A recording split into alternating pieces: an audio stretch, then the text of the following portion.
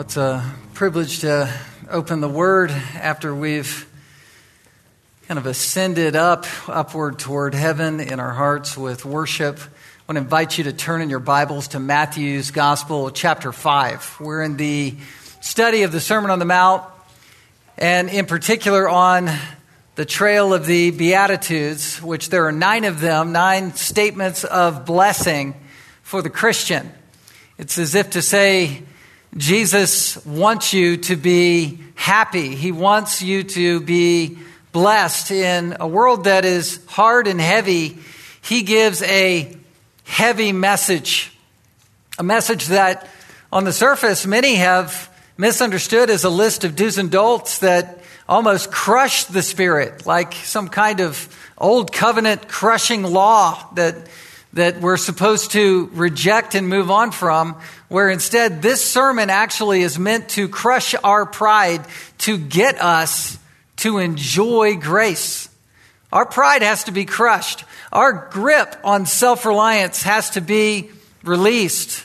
Our fear of God's holiness has to be quelled so that we can come to God, take him for who he is, look square in the eyes of the Word of God and take it at face value. Let it hit us, let it undo us so that then we can find grace. And the blessed Christian life is the grace of life. It is the grace-filled spiritual walk of blessing that God lays out as a path to us to follow if we would be willing to do it. And that's why it's here. This is the Sermon on the Mount and stair steps towards blessing. That's what we've been looking at. We've been looking at how to get to blessing.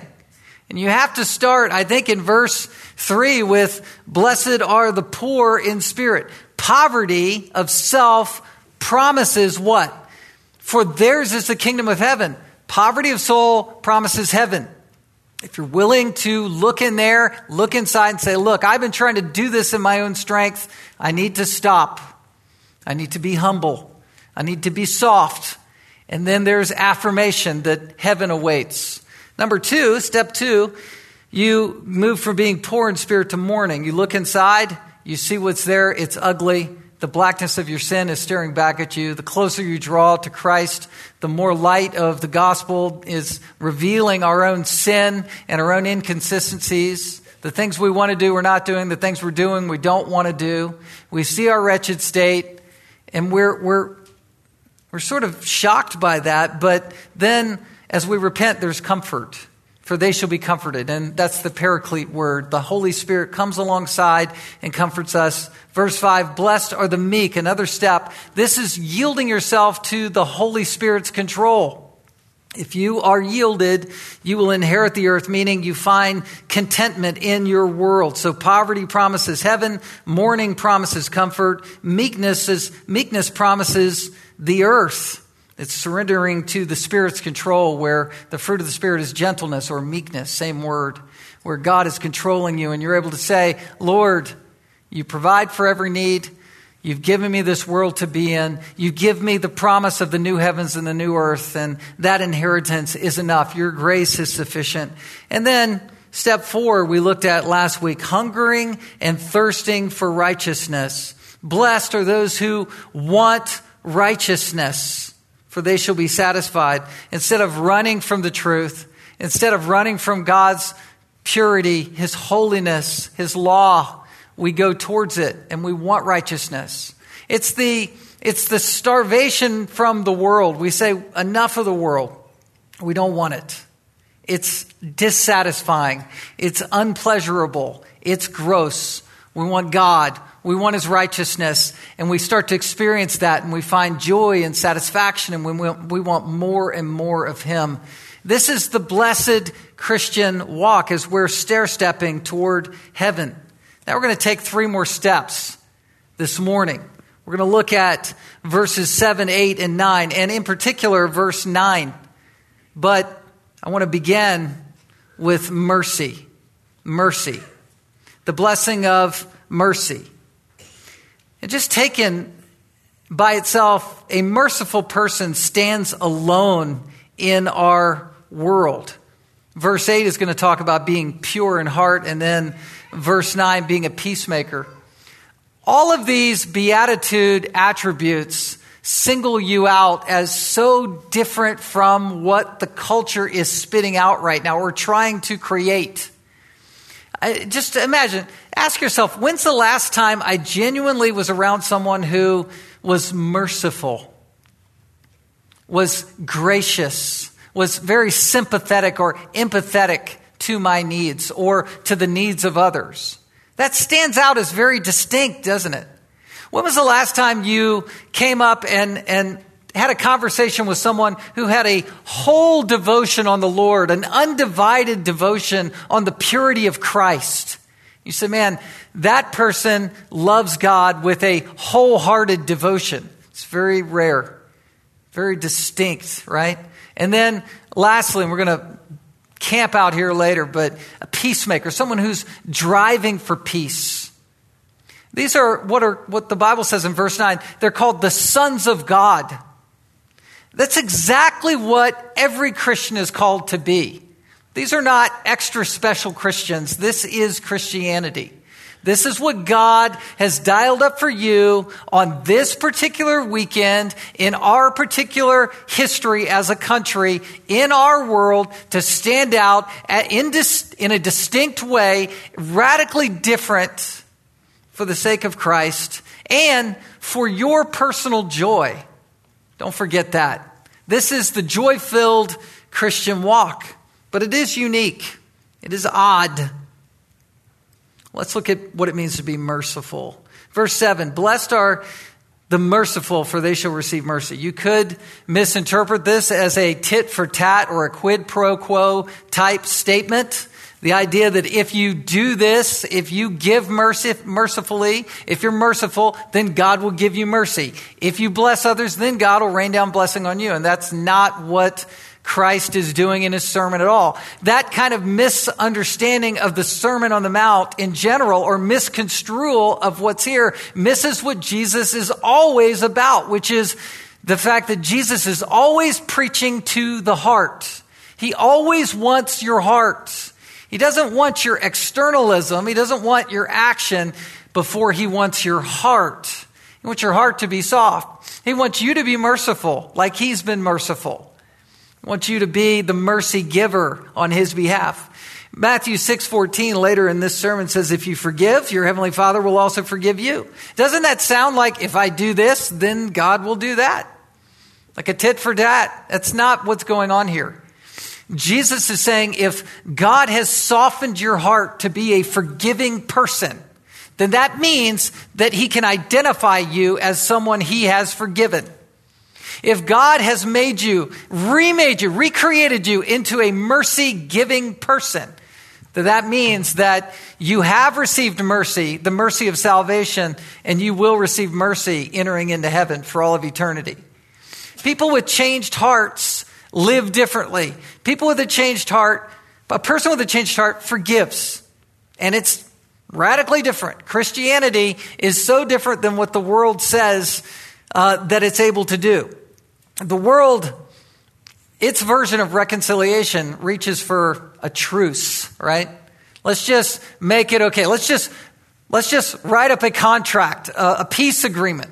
Let's have a peace talk. Let's create a coalition for peace. I mean, the only thing the world can hope for is a détente where you lay the weapons down. But for the Christian, we're people who we forgive. And we, in this case, show mercy. Show mercy. Mercy is not a synonym to grace. It's very similar to grace, but it stands as a distinct attribute within the Christian life. Grace is unmerited favor that God gives to us. And we know of saving grace. We not only do not deserve grace, we are the ill-deserved, right? Recipients of grace. We're those who have spurned God. We're at enmity with God. We suppress the truth and unrighteousness.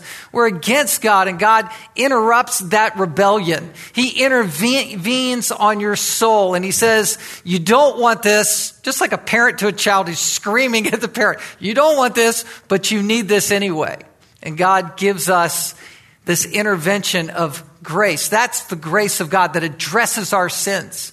Well, when you think of grace as different from mercy, think of grace as that which addresses your sin, and mercy as that which addresses the consequences of our sin. God meets us in our misery. He gives us what we do not deserve in the merciful pity and sympathy and love that he bestows upon us because he's merciful. The mercy of God is amazing, isn't it?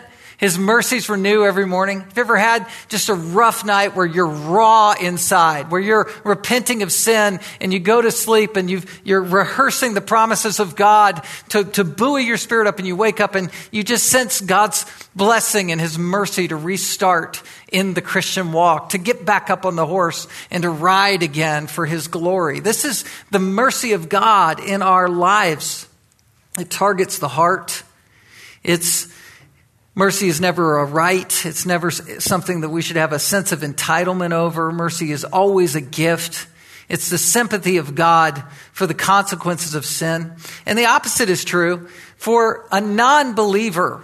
Non-believers have no sense of being merciful. They haven't received mercy and they don't know how to give it. James 2:13 says, "For judgment is without mercy to one who has shown no mercy." Mercy triumphs over judgment. James 2:16 is the example of a person who does not have faith because they say, "Go in peace and be warmed and filled," to someone in need. And James says, what good is that? It's a person who's not experienced mercy, so they're not giving mercy. James 3:17 makes the wisdom of God as a synonym for heart change. It says, "But the wisdom from above is pure, then peaceable and gentle, open to reason, full of mercy and good fruits, impartial and sincere." When you're converted, you're given this mercy.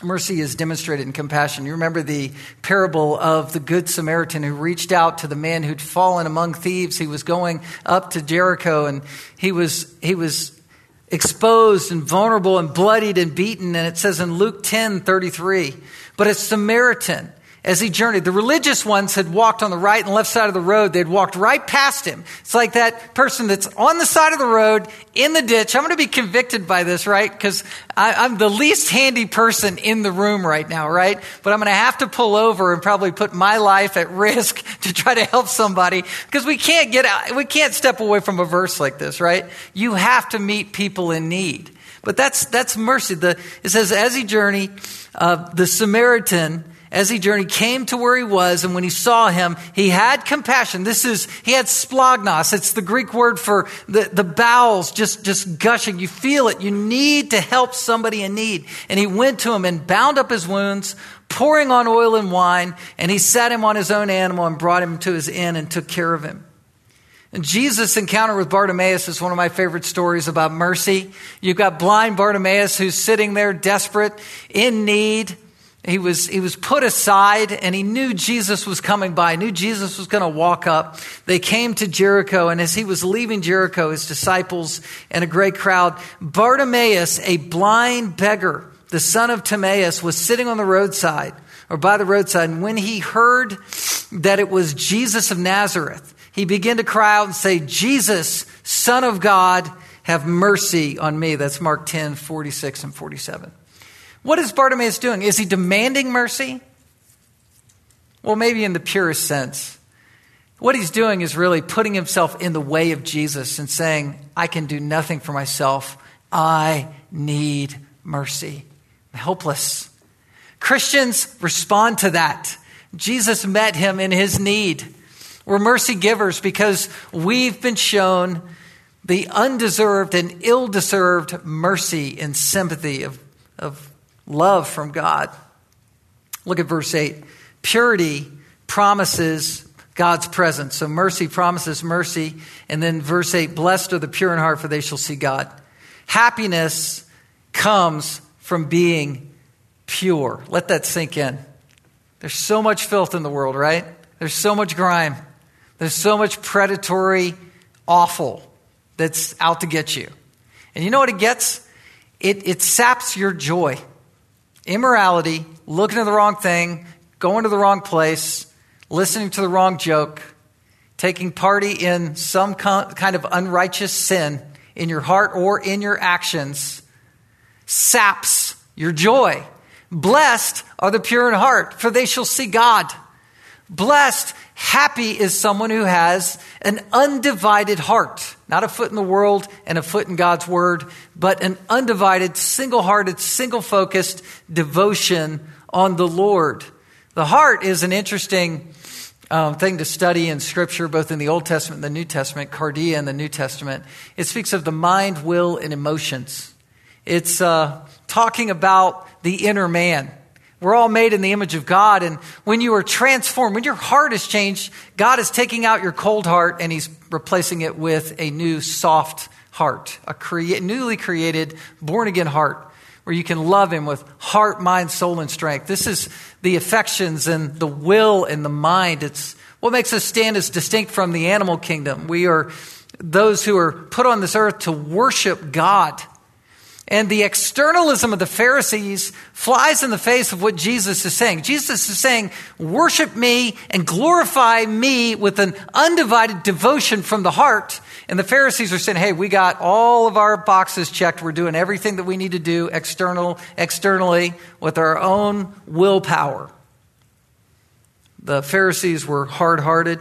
Jesus said of them and others, Matthew 15:8, this people honors me with their lips, but their heart is far from me. It'd be like singing, like we just were doing, and you're honoring with lips, but your heart is a million miles away. Now, this is not to convict those who sing on the road for 25 years, but just like preaching, you have to engage yourself in worship when you're doing something that you do all the time.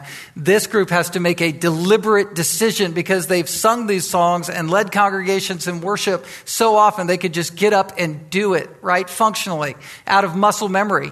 But talking with them between services, I know that they love Christ, and so I can vouch for them. But we all individually are under this same battle. I have to engage. God is real.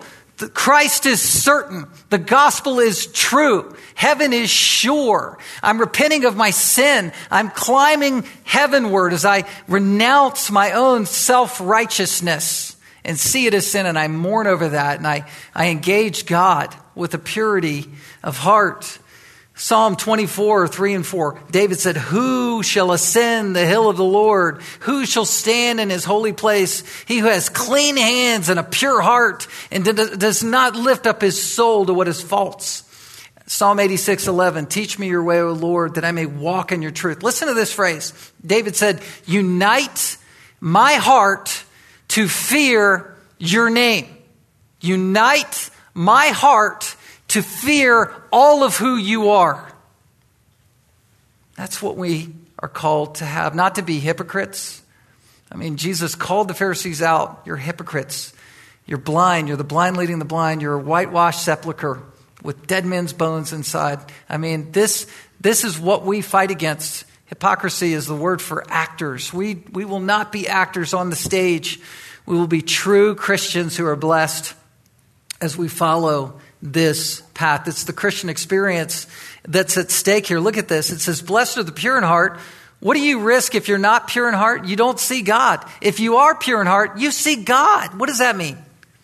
Well, what the scripture teaches is it's talking about the Christian eyes of faith. When you become a Christian, the blinders are taken off. 2 Corinthians 4 says that Satan has blinded the minds of the unbelieving. We're blind. It's like Saul who was repenting of his sin with Ananias and the scales fell off, right? That blindness keeps us from loving Jesus. And when we're impure, we can't see Jesus in our lives. We don't have the light of the knowledge of the glory of God firing in our hearts to say, I'm looking into the face of Christ, the one whom I love. He's real. My devotional life is real. When I read the Bible, it's intersecting with what's happening in my circumstances. The conversations that I'm having are providential conversations and intersections of where the Holy Spirit's working in my life and probing around, and I'm repenting of things, and I'm seeing God answer prayers. My will is aligned with His will. That's seeing God. That's sightedness, as it's called. the sightedness of God. It's where we see him with undivided devotion, enjoying the presence of God, living with a clean conscience. Hebrews 10:22, let us draw near with a true heart. And listen to this, in full assurance of faith, having our hearts sprinkled clean from an evil conscience. But you say, this is hard to do. Because if I were honest, and I was just speaking in terms of my own heart, I know how bad I still really am. Even though I believe I'm a Christian, my heart, watch this, haunts me, right? I mean, Jesus speaks of this. We're born in sin. We live out our lives in our sin-cursed human flesh. And even though we're redeemed and we're no longer enslaved to sin, the principle of remaining sin still dwells within us. We are like Paul in Romans 7. We're doing what we don't want to do. We don't do what we want to do. And we just eventually come to the end of ourselves and say, "O wretched man that I am, who will deliver me from this body of death?" It's a real dynamic. D. Martin Lloyd-Jones talked about this in his Sermon on the Mount book. And he talked about this contamination that we have inside: murder, adultery, fornication, stealing, lying, blasphemy. All this is the basis for trouble in our hearts. It's what Jesus talked about in Matthew 15 and Mark 7. It's what caused God to destroy the world with a flood. The Lord, Genesis 6:5, saw the wickedness of every man. It was great in the earth, that wickedness, and every intention of the thoughts of his heart was only evil continually. I mean, this is a dramatic description of the wickedness of our heart. Jeremiah 17:9, the heart's what? Deceitful and desperately wicked. Who can know it?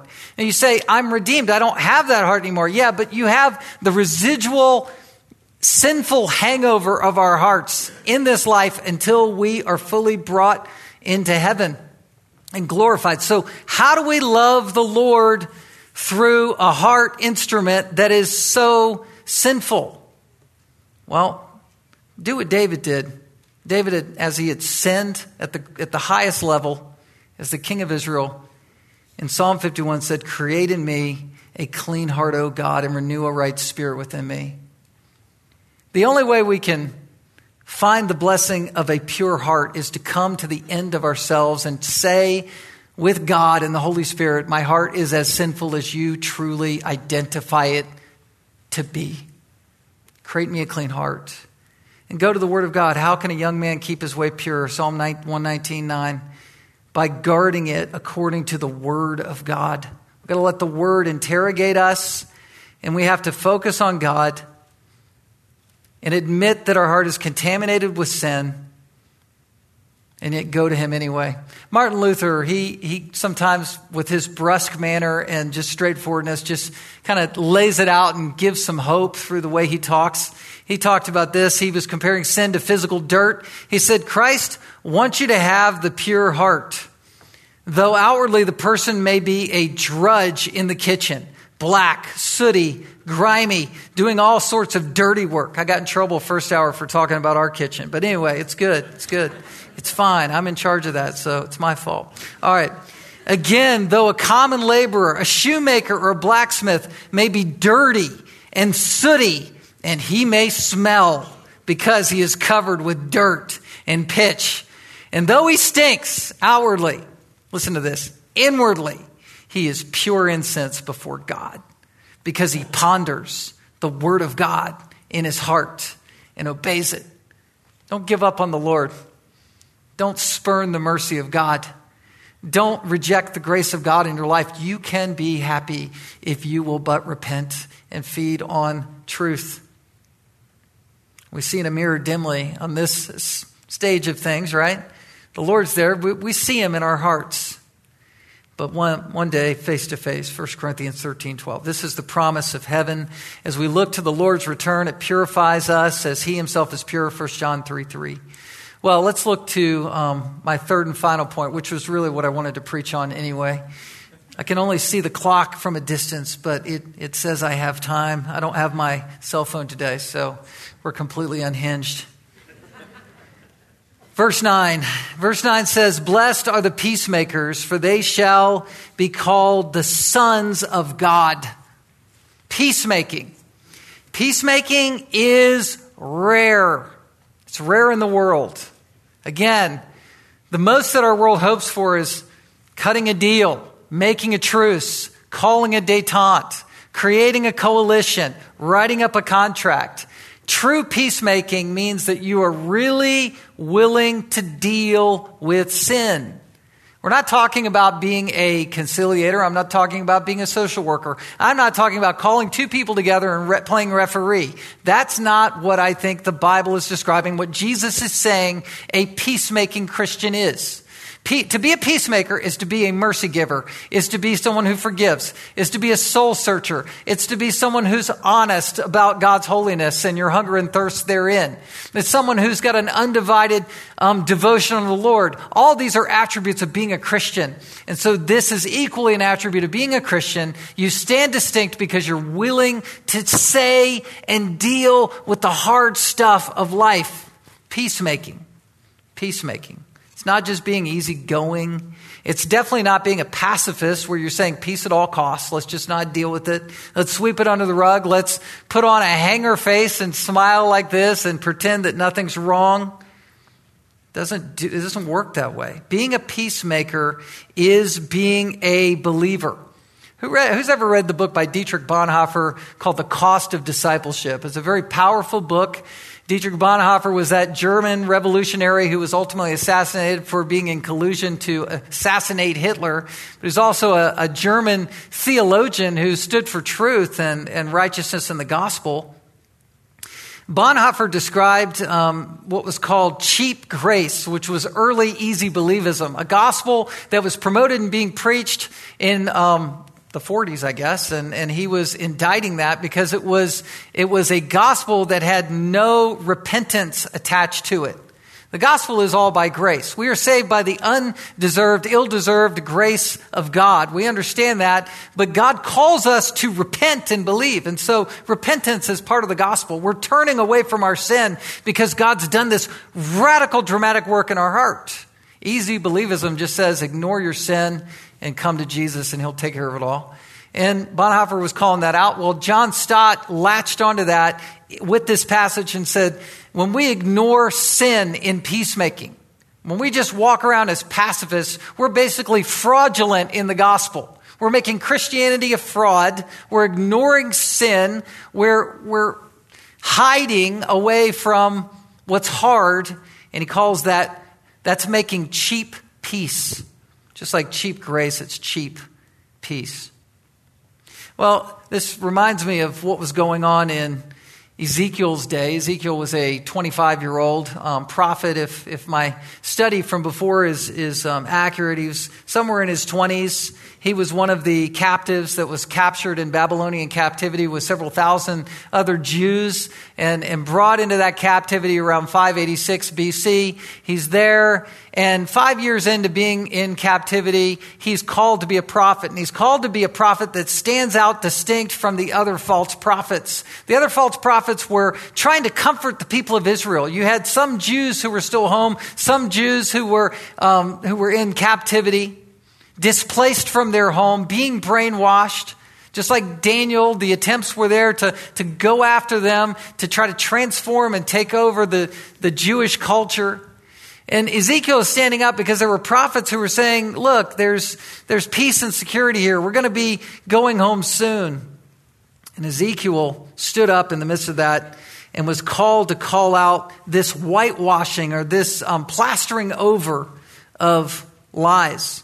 It says precisely, Ezekiel 13:10, precisely because they have misled my people. This is God speaking to Ezekiel. They, the false prophets, have misled my people, saying peace when there is no peace.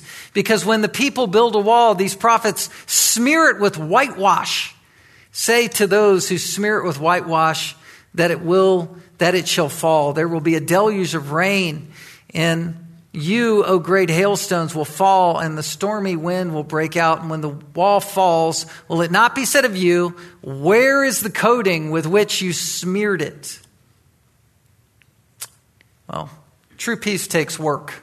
And I don't know what situation you're dealing with, but this is one of those sermons that indicts probably the whole room in a variety of ways that are a bunch of, as the old Southern Baptists would call them, unspoken prayer requests.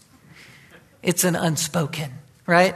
Because you're dealing with something on the deepest level that God calls us to do. It's like a mission that's given to us to seek peace with people, to try to make peace, to try to do what is one of the most hard things to possibly do. There's an inevitability of conflict, and when people, according to John Stott, take forbidden shortcuts, it makes Christianity a fraud. But true peace is a costly treasure. Reconciliation is a costly treasure when people get back together. I was reading earlier this week about Paul and Barnabas, how they separated over John Mark. And then at the end of Paul's life in 2 Timothy, he says, I want John Mark to come and be with me in my final days because he's worthy. He's a worthy brother, worthy of service. I love him. It's because there was reconciliation. Something happened. Something happened that wasn't spoken of directly in Scripture, but they got back together. It's amazing. We know conflict is coming. The battleground that the Christian faces is real. Just like physical wars are inevitable, the curse of sin means conflict is inevitable. Making peace is costly. What happens when you make peace? You're literally calling out sin. You're literally going to the depth of someone's source of hurt and pain. You're pointing to the only true Christ, the only solution. Not religion, Christ. They have to trust grace alone. You would have to trust grace alone. There's repentance. There's seeking truth. There's suffering wrongs. There's suffering rejection. There's risking relationships. There's rejoicing in reconciliation. It's a willingness to go into what's called the war zone. The war zone. It's difficult to even think about. In secular writing, there's been much said about wars. Will and Ariel Durant, Pulitzer Prize winners, in a book they wrote, Lessons of History, said war is one of the constants in history and had not diminished with civilization and democracy. In the last 3,421 years of recorded history, only 268 years have seen no war. Albert Einstein said, as long as there are sovereign nations possessing great power, listen, war is inevitable. Do we believe war is inevitable? Kind of a nervous time in our culture. We don't know what form it may take, but Einstein said, this is not an attempt to say when it will come, but only that it is sure to come. British politician Enoch Powell said, history is littered with wars which everybody knew would never happen.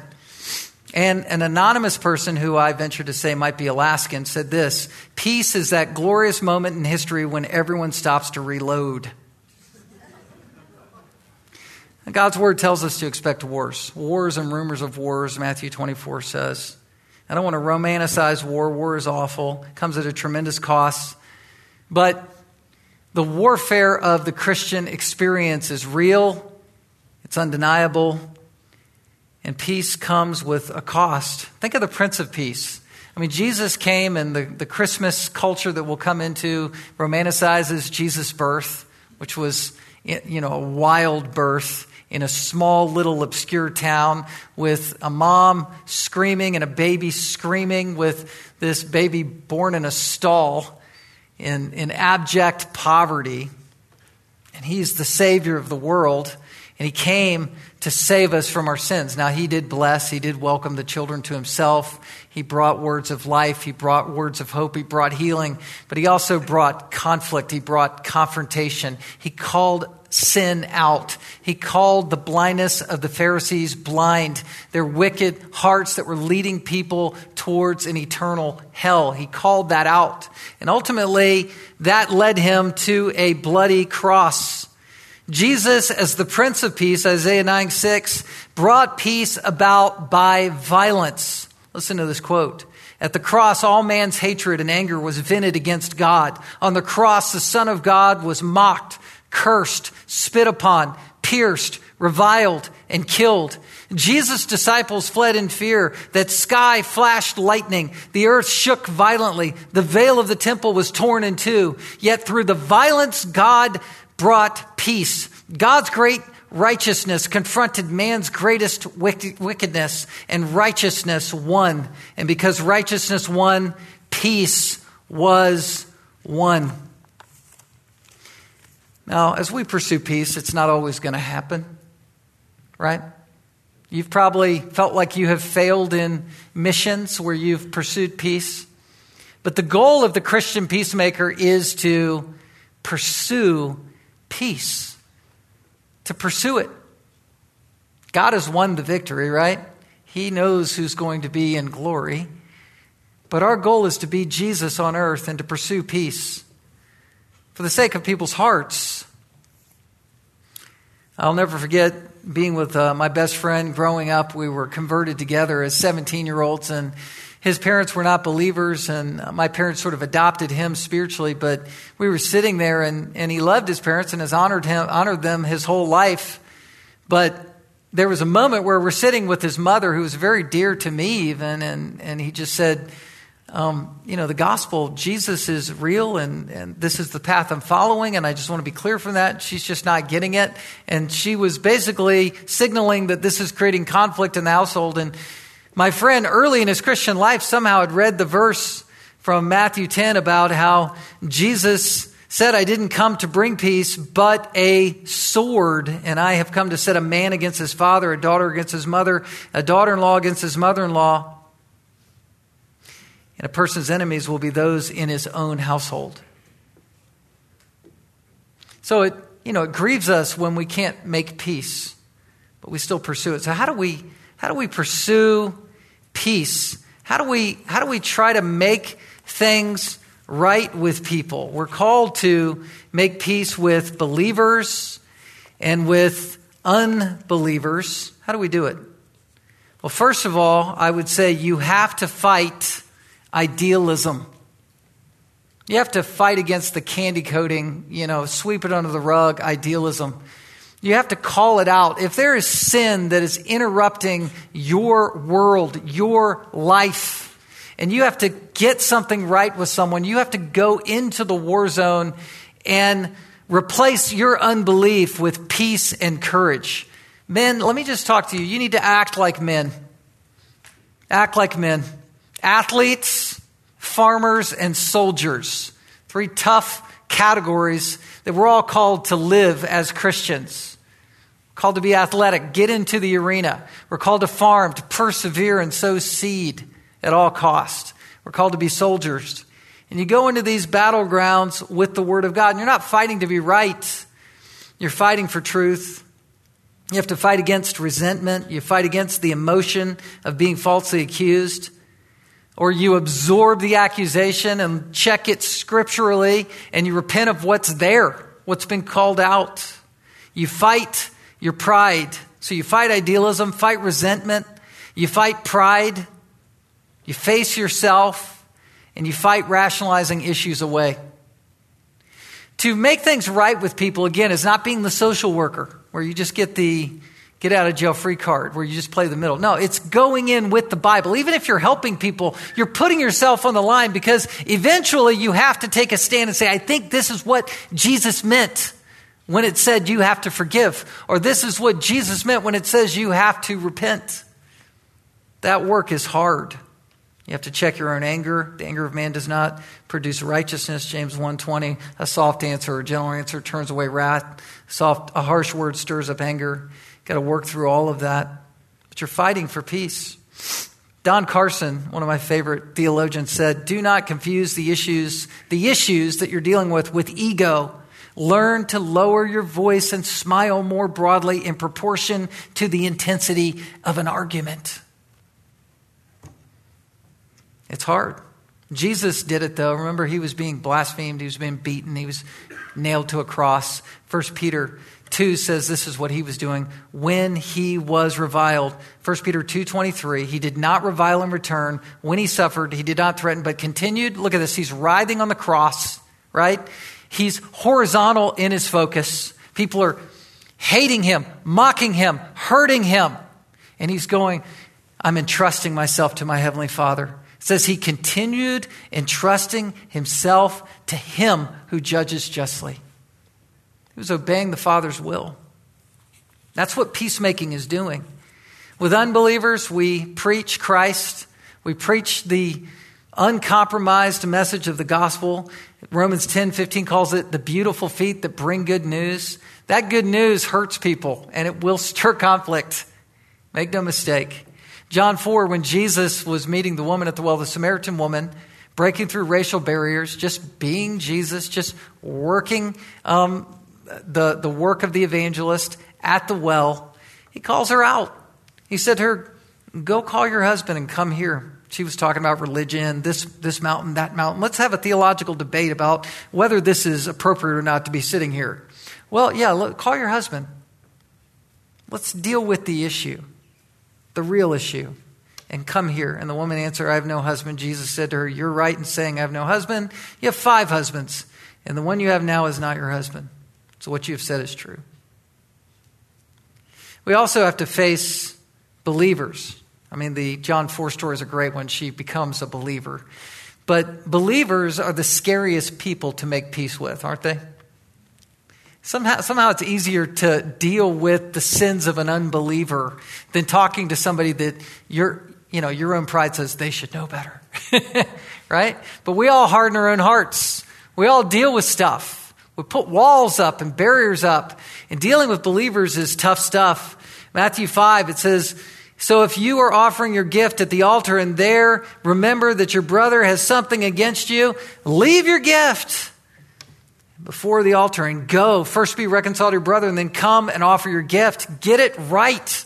Authenticate the Christian life. Come to terms quickly, even with unbelievers that are taking you to court, because Jesus warns against the accuser, the one who will ultimately bring you to court, turn you over to a judge, and then you're put in prison. And it says, truly I say to you that you will never get out until you have paid your last penny. You don't want to be there. You don't want to try to superficially try to fix things with worldly methods. You want to deal with the heart. Otherwise, you'll be in a debtor's prison. Romans 12:18, if possible, so as far as it depends on you, live peaceably with all men. The outcome is the Lord's, right? You go in, you do the best you can, you try to work it out.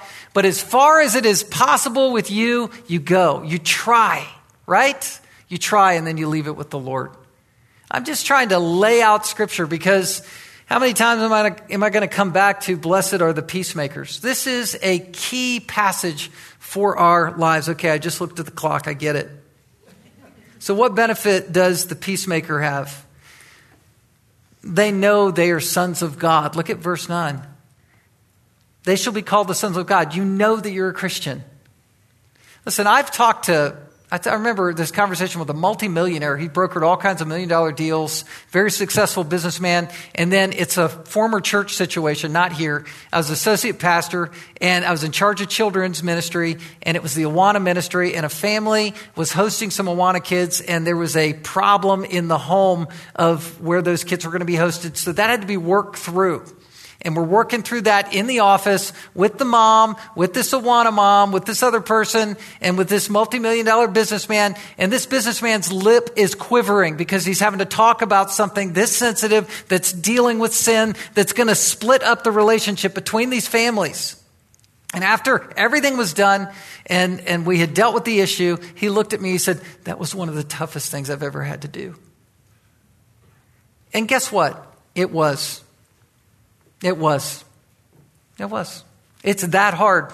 It's warfare. That's why you have this promise. They shall be called the sons of God. Huios. This is not pointing in particular to the status of sonship, though it's there. You are a Christian if you're a peacemaker. But this is talking about intimacy. God is with you in the battle zone. He's with you in the arena. And you never feel the presence of God like you do when you're willing to really go for it and take a stand with Scripture. It's you and God. It's Martin Luther, I cannot, I will not, recant. Here I stand, I can do no other. Do what you will. Kill me if you have to. Those moments, God is with you. And you know it. You sense it. You see it. You have the eyes of faith that God is parenting you. You're the apple of his eye. You're filled with love. We peacemake. Not for glory. We have to be selfless if you're going to do that. But you can peacemake for intimacy. You peacemake because you're enjoying the intimacy of the fellowship of God. It's fellowship in sufferings. Okay, who would be willing to admit that they remember the earthquake that happened a couple nights, the night before last, right? 5.1, right? So who was the scared spouse? Judy would say it was me. I don't know. I'm just trying to be a protector, right? That's why I jump up. All that to say, when an earthquake happens, it means there's unrest probably 17 miles beneath the Earth's surface. It's incredible. Well, this is also true in oceanic things. Listen to this. The Earth's most violent weather occurs on the seas, but the deeper one goes, the more serene and tranquil the water becomes. Oceanographers report that the deepest parts of the sea are absolutely still. When those areas are dredged, they produce remnants of plant and animal life that have remained undisturbed for thousands of years. It's a picture of what we have in the gospel in our hearts. We have the peace of God which surpasses all comprehension, that guards our hearts like a garrison of soldiers guarding our hearts until the day of the Lord Jesus. So why should you go and try to peacemake? Why make yourself vulnerable? Because you have the peace of God, which surpasses all understanding, which will guard your hearts. That peace goes deep. It goes deep, and it can carry you through. So don't be afraid to do the right thing and stand out as a son or daughter of God in this culture today.